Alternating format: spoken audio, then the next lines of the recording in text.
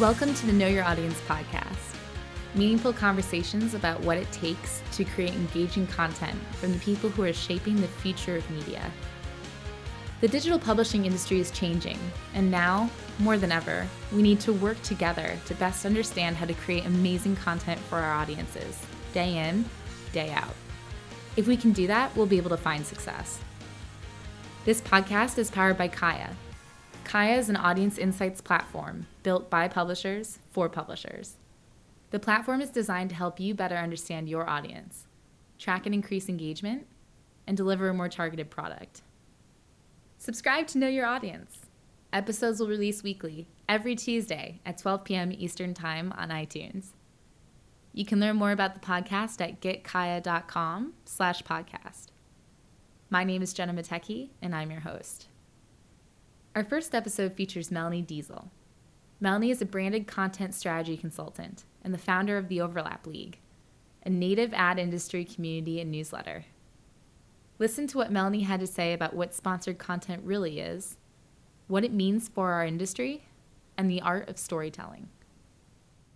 I'm Melanie Deziel. I'm a branded content strategy consultant and formerly the director of creative strategy at Time Inc. Wow. What does that mean, director of creative strategy? Yeah, nothing inherently. But yeah, effectively, when an advertiser would come to Time Inc. and want to do branded content or sponsored content with more than one of the Time Inc. brands, and they have 35 in the U.S., my job was to be sort of air traffic control and make sure that their strategy and their content was aligned across all those different magazines. Big question. What is sponsored content? It's a really good question. Yeah, so it's sometimes called sponsored content or branded content or native advertising. It was at one point, very in vogue to call it advertorial. But effectively, it's an advertiser recognizing that storytelling is the best way to connect with their audience. And in the form of native advertising, that means partnering with a publisher who can really help them with the tools and best practices of storytelling to get that message across. Right, because that publisher knows how to write a story. Exactly. And, we always say that if I were going to make cheese, I would go to someone who makes cheese and not try to do it myself. And so the inverse is exactly true, that if a cheesemaker wants to do storytelling, they're probably going to come find a publisher who can help them do that rather than to kind of strike out on their own and hope it works out. Great. When you're providing recommendations to your clients about this type of stuff, what are some examples that you point to of really great, well-done sponsored content? Yeah, I've been really lucky to work with some of the really talented folks, especially in my previous role when I was at Time Inc. And then before that, I was at the New York Times through T-Brand Studio. That's their in-house team that makes all the branded content. And, we worked with Netflix on a piece called Women Inmates, which was sponsored by Orange is the New Black, the series about women in prison. And so in that case, what we were able to point them to is let's try to find the overlap between what this show is about and what our audience is interested in. And in that case, it's going to be public reform, it's going to be policy, it's going to be government and things like that. So the overlap that we found was the women's unique experience of incarceration. How is it different from men? How is the prison system set up to accommodate different needs in health, in mental health, in their life experience, in their families? And so we wrote a 1,500-word investigative piece that was, very journalistic in style. It used the same kind of sources and the same kind of quality in terms of writing and editing. We filmed a 3-part mini documentary that we actually interviewed current and former women who are in prison or prison workers, prison reform advocates. And we also, added into the piece things like infographics and audio clips to really present this kind of immersive experience that the New York Times readers were used to. They were used to in-depth storytelling, to multimedia. So we wanted to take all that into account. And that piece was, it won Best Native Advertising in 2014 from the OMA Awards and was really widely covered as sort of an example of this is how it should be done, really letting the story guide the content and not setting out to tell a story from the beginning, predetermining the outcome, but really looking into a story and letting that determine what form it takes. Yeah, I remember that piece. It was a fun one. Your background is, in journalism, and then you go into sponsored content. What do you like about sponsored content, and how did you marry your background within journalism towards this kind of new beast, right? I mean, is it an ad? Is it not an ad?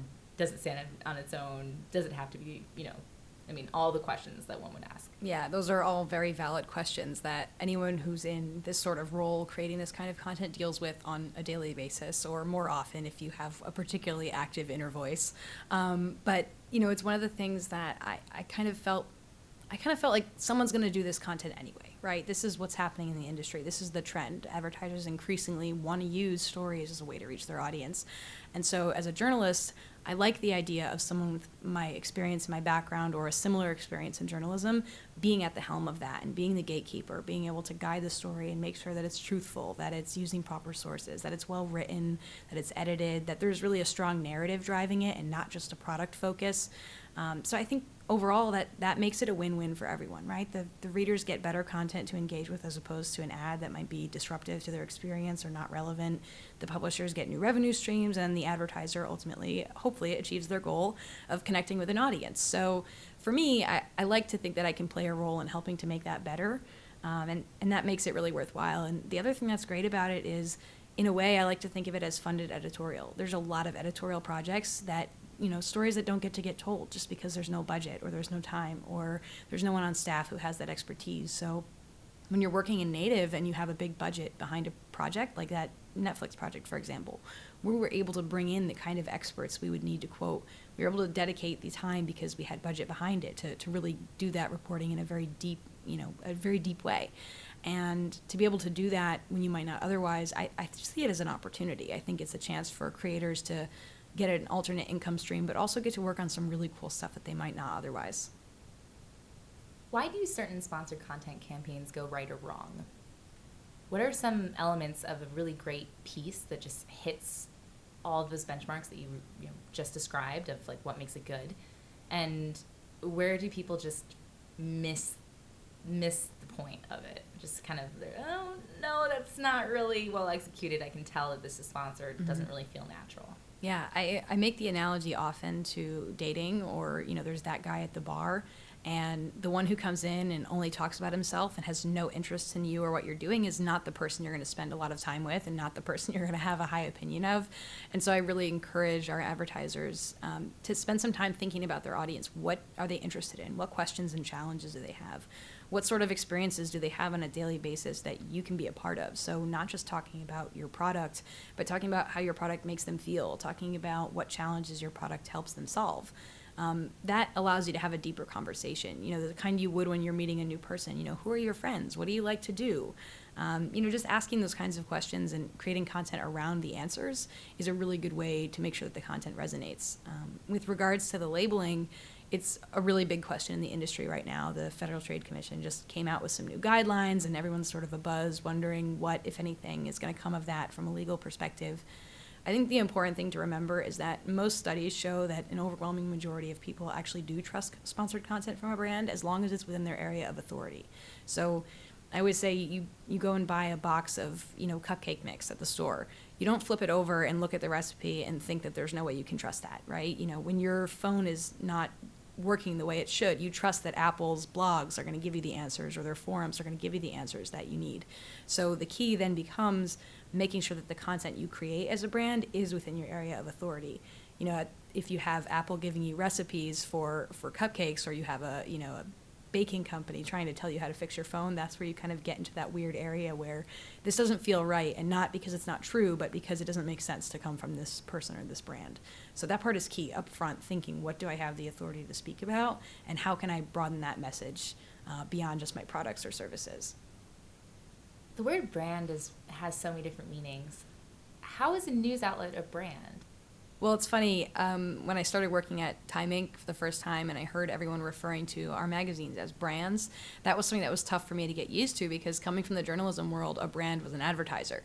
We didn't refer to our own companies as brands, but I think especially over the last few years, there's been this shift that everything and everyone is a brand. Government is a brand, and people are brands, and everything's a brand.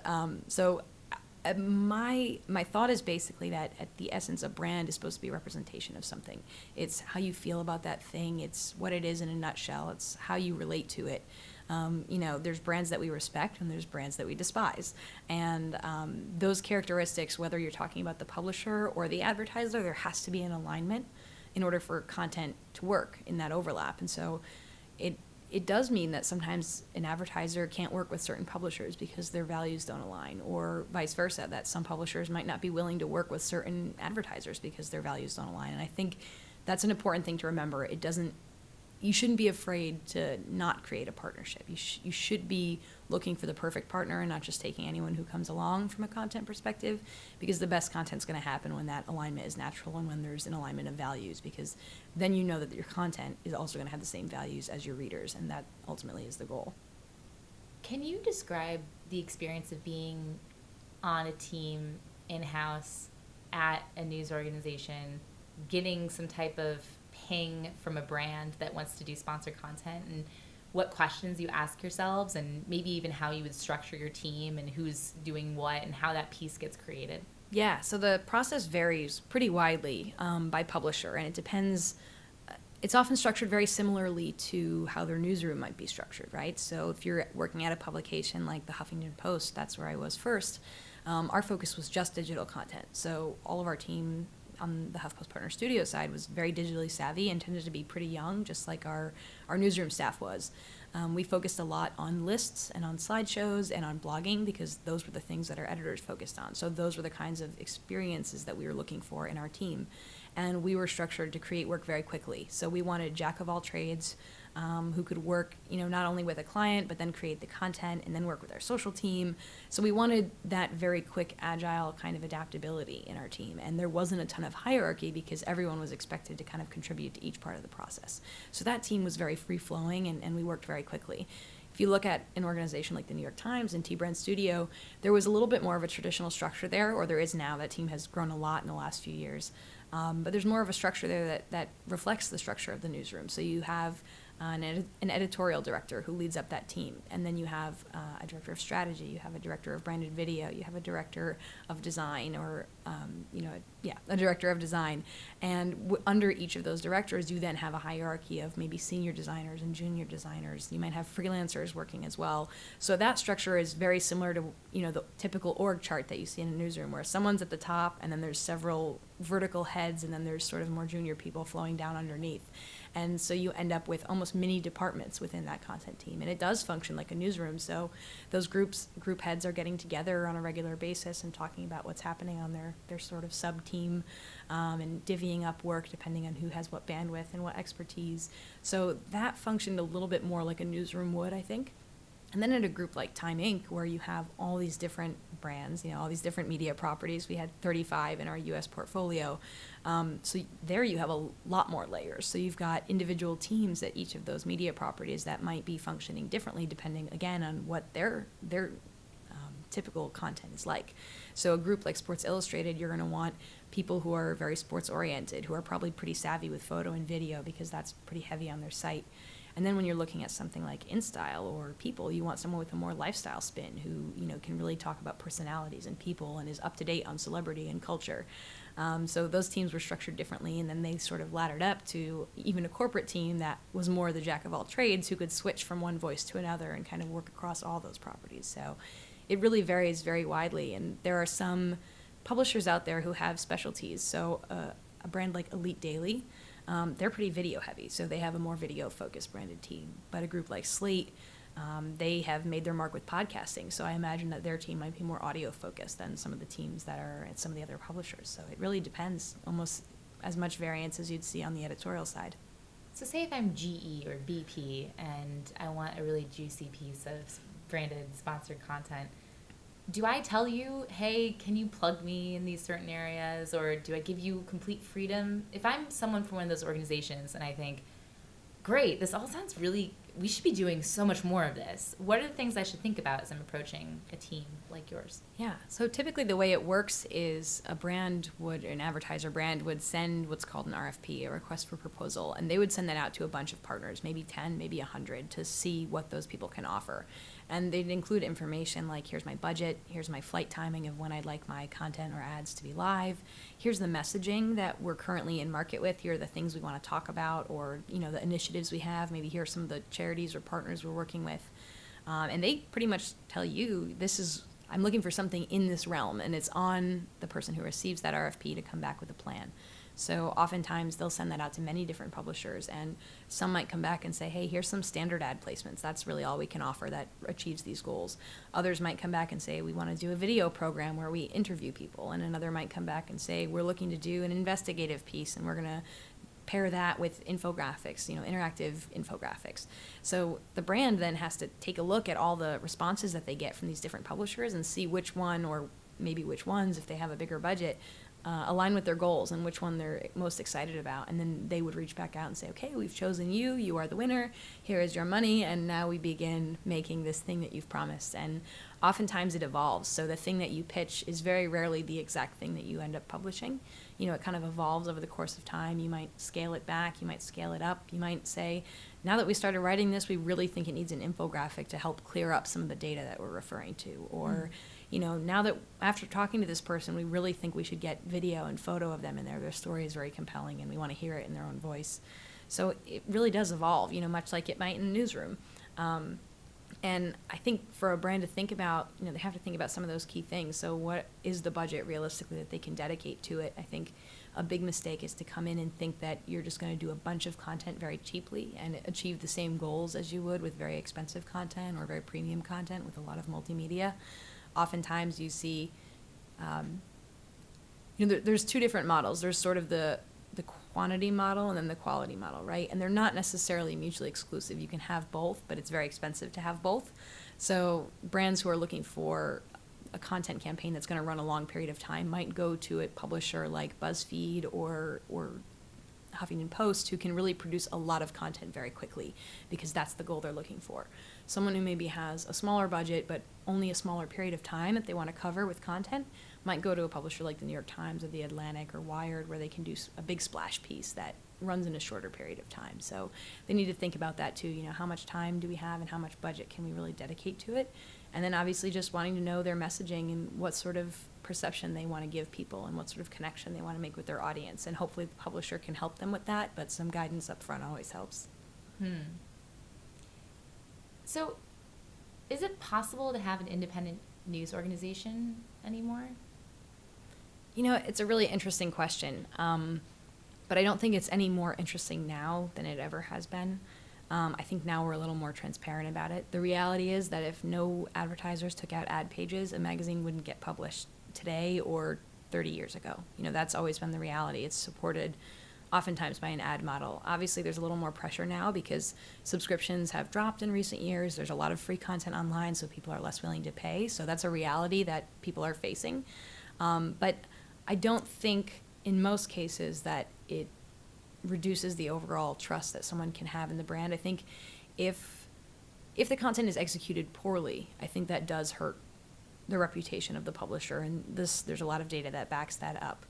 But as I said, people do trust branded content when they know that it's from the brand and when they feel like it's providing them some sort of value, whether that's entertainment or information or something else. So there is a way that the two can exist in harmony. And in most cases that I'm aware of, publishers create separation between their editorial staffs and the staffs who create their branded content. Those are almost always entirely exclusive of one another. They do very little collaboration from a content perspective. They might share technology. They might have the same ad ops team or the same audience development team, or they might work inside the same CMS to make sure that the content is consistently formatted. But very infrequently do you see someone on the editorial side creating content for a brand or vice versa. And publishers have done a lot of work to make sure that stays that way, that there's not a fear about whether their editorial content can be trusted just because they're doing some branded content. It seems like this is the future of journalism. If you agree with that, why? If you don't, why not?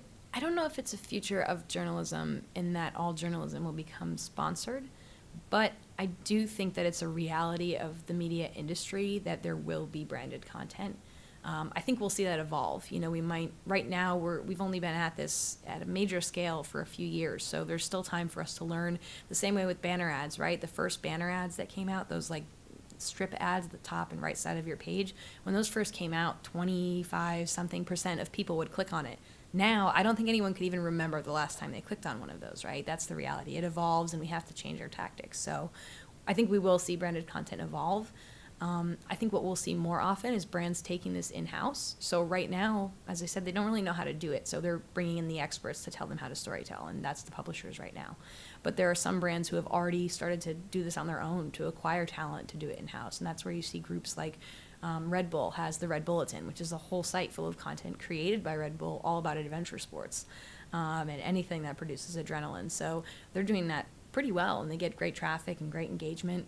Some smaller brands like Casper, the mattress startup, they started a site all about sleep, and that's produced entirely in-house. So I think we'll start to see more of that with brands that are a little braver and that have the resources to really dedicate to hiring a full staff and driving traffic to a new property.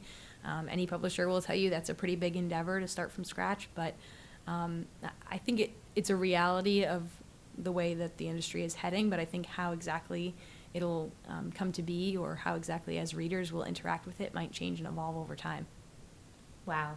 So we've talked about the industry as a whole, right? That was a very high-level discussion. If I'm a journalist, or specifically someone that might be on one of those teams at T Brand Studio, for instance, what should I think about as I'm putting together a piece of branded content? And how is that different than how I've been taught to write good stories? Yeah, a lot of the basic concepts are the same, right? You still want to create a story that's interesting. You still want to find what's unique. You still want to think about your readers and what they're interested in. You still want to use good sources and try to find the truth and always be truthful in what you're writing. One of the things that's very different is there's a lot more stakeholders. You know, typically when you're an editor or a journalist or a freelancer, you only have your editor to be beholden to. You know, they're the ones that you pitch your story, they approve it, you write it and submit it to them, and you get their buy-in, and then they're sort of your advocate for anyone up the chain. That's really the extent of your involvement for the most part. When you're working on one of these teams, there are so many stakeholders at the table, because you're going to have not only your own editor, you know, and maybe even a level above that, but you're going to have your branded maybe video team that's going to say, we want to see your copy and we want you to help us write questions for the interviews. You might have a designer who says, okay, I'm designing your infographic. I actually want to sit down with you and figure out what data should be visualized and what do you think is the most important? What's the hierarchy? You might have to sit down with your developers and say, how should I lay out this page? Based on the story you've written, what do I need to build to house that story? And then beyond that, you also have, you have the advertiser who's going to certainly have a stake in the content. They're going to want to know how quickly can it be done, and could you add a little bit more of our brand, and can we use our colors on the font and things like that. And then you'll have the agency and sometimes more than one agency. Typically you have a creative agency, a media agency, you might have a PR agency, all who kind of have a stake in the game. The PR agency saying, we really want the story to be just a little more upbeat, given some of our recent news. Or you have the creative agency saying, well, we try to steer clear of blue in most of our ads, so maybe you can get rid of the blue in the background there. There's just a lot of feedback coming from a lot of different places. And if you're a member of one of those teams, you're going to have to be involved in those conversations. You can't just submit your copy and then move on to the next thing. So it does require a little bit of patience and a willingness to take feedback and not take it personally. And that's one of the challenges I've seen. A lot of folks who work in branded content do come from the journalism side, and that, I think, is the biggest barrier for most people. You do grapple internally with this idea of objectivity and, have I sold out? Have I gone to the dark side? Yeah, am I being sneaky? But more often it's a very tactical thing that you're dealing with of, I'm getting 3 sets of feedback 2 days apart, and some of them conflict with one another, and how do I reconcile this?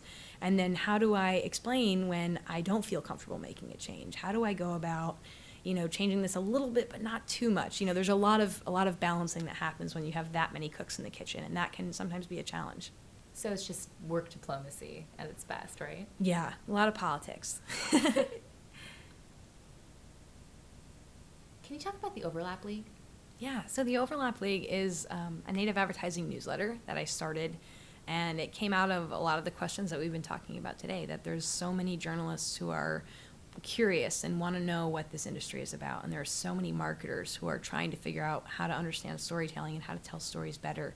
And I sort of realized that native advertising and, in some ways, content marketing are at the overlap of those 2 different fields, and that there's a double learning curve. You have to learn a little bit of marketing, and you have to learn a little bit of storytelling, and you have to be a good editor but also understand ad ops. And there's a lot of overlap, and it can be a challenge to kind of keep up. And the other challenge is that there's really no central place to find all of that information. There are a lot of publishers and a lot of websites that cover it a little bit. There's an advertising website that might hit at native advertising. There's a marketing site that might touch on it. But very seldom do you find a whole site dedicated to this kind of stuff. And that just kind of increases the difficulty in keeping up and feeling like you have a grasp on it. And I used to field a lot of questions from people on a one-on-one basis saying, I'm curious about the industry. Could we have coffee? Could we sit down and talk about it? Where do I look for resources? What books should I read? What news sites should I check? And have you heard of any jobs? And then from the other side, you'd get, well, I have this open job and I don't know where to list it because, who lists these things? So my thought was, I wonder if I could organize all these conversations and create a resource for people. And so that's kind of what I set out to do with the Overlap League, was to create this newsletter. And right now it's bi-weekly, so I didn't want to overwhelm anyone's inbox, but every other week just to send out a list, and here's the top news, and it's curated, so I don't send everything, just the stuff that I think is most relevant. Here are 3 recent examples that I think are worth emulating, and I explain why, what's good about this piece and why it's worth putting some time into exploring. I list out any upcoming events, whether that's a conference or a webinar or something else. And then I also list out open jobs, and a lot of the open jobs come from within the community, from people who are hiring or for people who are moving to a new job and saying, this is my team, they're great, and we now have an opening for this role because I'm moving on. And so it's become, in a lot of ways, it's almost like a message board. And in a lot of ways, I guess I'm a moderator. There's not direct conversation happening in the newsletter. Folks will reply to me and I'll connect them with people, but it just allows me to kind of share the insights that I have in a way that I couldn't if I was trying to have coffee with every one of these hundreds or thousands of people. So it's been a really cool experience to kind of get to share that with as many people as I am now on a bi-weekly basis, and to get the feedback from people. I just heard, actually a few days ago, someone said, hey, I got a job based on a listing that I saw there. Thank you so much. And so it's just really cool to get that feedback and know that people are learning and it's helping them, and that I'm actually being able to kind of connect some of those dots for people and hopefully make that learning curve not so hard to climb. You identify as a storyteller in a lot of different media checked. What is a storyteller, and how does a storyteller approach telling a story, and how is that different from average Joe? That's a really good question. I don't know that I've ever heard it posed that way to me before, but I think at the core, when I am assessing a situation, I want to think, what is interesting about this and what would other people care about? And so there's a little bit of psychology and motivation in there, and trying to figure out what resonates with people. You kind of have to have a good understanding of human emotions and the psychology of sharing a little bit. I do a lot of reading about that kind of thing. But I kind of want to pull out the gems, right? Like, we all know a good story when we hear it, but it's really hard to define up front what makes a good story. There's a famous court case where they said the same thing about pornography, right? Like, I don't know how I would describe it to you, but you know it when you see it. And storytelling is very similar. How to tell a good story is a tough thing to nail down. But the things that I try to focus on are truth. You want the story to be true, no matter what the story is that you're telling, unless, of course, the intent is the opposite if you're doing fiction or something. But in our case, always want it to be true. And that can guide you away from doing a lot of things that feel icky. Is just asking yourself, is this true? Is this the true representation of the situation? And finding what's unique. So you don't want to tell the same story that's been told 100 times. And what is unique about this story or the way I can tell it? So a lot of times you'll say, well, there's 300 lists out there of, the best gifts for Valentine's Day, but has anyone made a video about how to make these 5 best DIY gifts? Maybe that's a different perspective we can bring by using a different format. Or, thinking about what's unique about the perspective that you can bring. Maybe everyone who's telling those stories are telling it from the same perspective, from the same experience, and you have an experience or a perspective that's entirely different. So I think that's something that can play into content marketing, but just also in life. What can you uniquely bring to the table, and how can you tell your story in a different way? The ancient Greeks had a lot of theories and philosophies on stories and how they're built and, what makes a story interesting. And a lot of those theories center around a certain finite number of the ways that a story can go, right? And I think a lot of us have heard this. It's, person on a journey, foreigner comes to town, overcoming the monster, all these kind of storytelling rules, I guess. Mm-hmm. When you're looking at those storytelling rules, and let's say we had to make a similar set for a brand that comes to a publication, what would be the general types of stories that are told if you were trying to categorize them? So, for instance, I read a really great piece recently that was sponsored, and I think it was from BP, and it was all about, I think you might have read this too. It came out fairly recently, and it was kind of going into their process, right? It was kind of about their process, but also in general, like what do we know about the ocean and what's happening underneath the surface. Right. So that would be under some type of category if we're trying to categorize these. Do you have a sense of what the categories are for different types of branded content? I've never been asked to categorize them before, but it's pretty clear to me. So hopefully I can come up with a good list for you. So the kind that you just talked about, I guess, would be like pulling back the curtain. And for a lot of brands, especially brands that have a product or service that's hard to relate to, that's a really good thing to do, right? To say, this is our process, or this is how we make something. It's like that whole show, How It's Made, is basically that, and people watch it. So how can you do an episode of that, essentially, pull back the curtain and show what it's like to work there?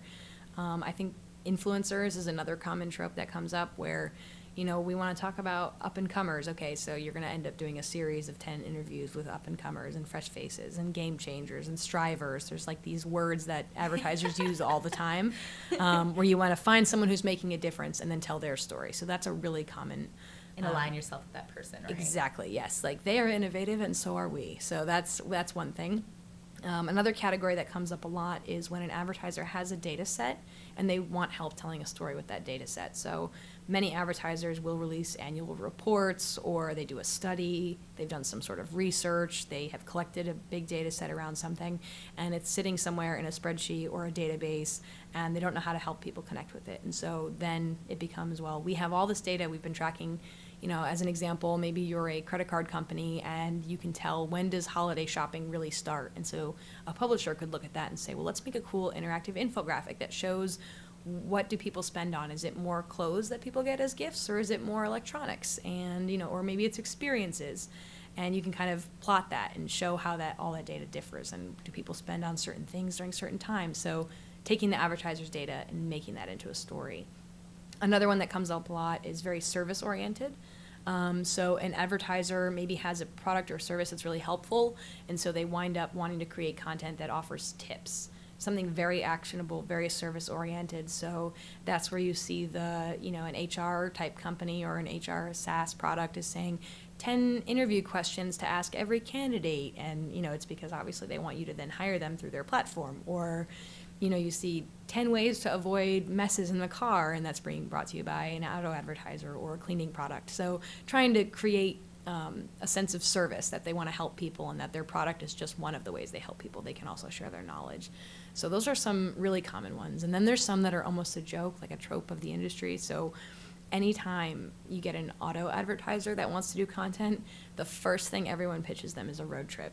And it's like almost a joke at this point, right? So, we have a car and our audience really loves food. And you say, great, we're going to do a road trip and visit the top 10 food destinations on the coast.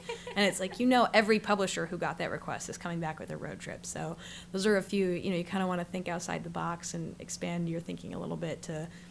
That's one of the questions from a publisher side to definitely ask yourself, is who else is going to pitch something just like this, and recognizing your limitations. That may not be your niche. You're probably going to lose that one to Car and Driver, or, The Drive, which is the Time property. So thinking about, who has that niche, and is that my niche or is it someone else's? And if it is the same niche that we have, then how can I, again, bring that different perspective or bring a unique element to the way I tell that story? To finish it up, you do a lot of public speaking, and what accompanies that type of gig is usually some beautiful deck, and then you have these key takeaways at the end of it, right? Mm-hmm. I mean, it's not really a good speech if I have no idea what you're trying to leave me with, or Exactly. the kind of last few maxims or nuggets that I should take away and feel empowered to go move on with my life and understand sponsored or native content in a new way. What would be some of those maxims from your presentations that you just find are great sound bites when you're talking about the industry? So the one that I find myself repeating a lot is to find your area of authority I think that's key for an advertiser. But it's also key for a brand that's doing, on the publisher side as well, to make sure you know what you have the authority to speak about and stay to things that are within that. Don't be afraid to expand the limits of what that is, but don't step outside of it. There is limit, and you'll know because it won't feel right. But to define that area of authority and work on creating content that lives within that, that's really key. The other one is to make sure that you know your audience, and I know that that's obviously the name of the podcast, but I do say it all the time. I say know your audience. I often say know your people because I like making acronyms where everything is the same letter. In one of my presentations, it's like people, place, presentation. But yeah, exactly. Yeah, so knowing your people, because they're the key. They're the people who are going to interact with your content. And if at any point you find that you're making your content for yourself, you've already lost.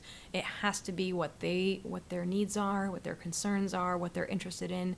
And if you forget your audience at any point when you're making that content, you're not going to get the results you want. So trying to add those gut checks where you say, is this what our audience is interested in? Because as marketers, it's really easy to love everything that we make because we know our goals and we know, the measurement of that content. We know how it's performing.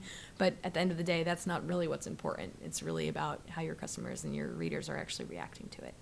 And then the last one, I have this quote that I love to use in presentations because I find it really inspiring. It comes from a TED Talk by Emily Wapnick. She is talking about this idea of multi-potentialites, right? So a person who has more than one area of expertise and they combine them to some sort of super force. And she says, innovation happens at the intersection. That's where the magic happens. And so I always encourage people, whether you are an advertiser or a publisher, to, find the magic at the intersection. Find those people who can create an overlap, and that's where the magic's going to happen. Thanks for listening to the Know Your Audience podcast, episode 1 with Melanie Deziel. Subscribe to Know Your Audience. Episodes release weekly, every Tuesday at 12 p.m. Eastern Time on iTunes.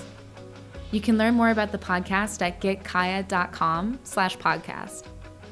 Until next week, know your audience, grow your audience.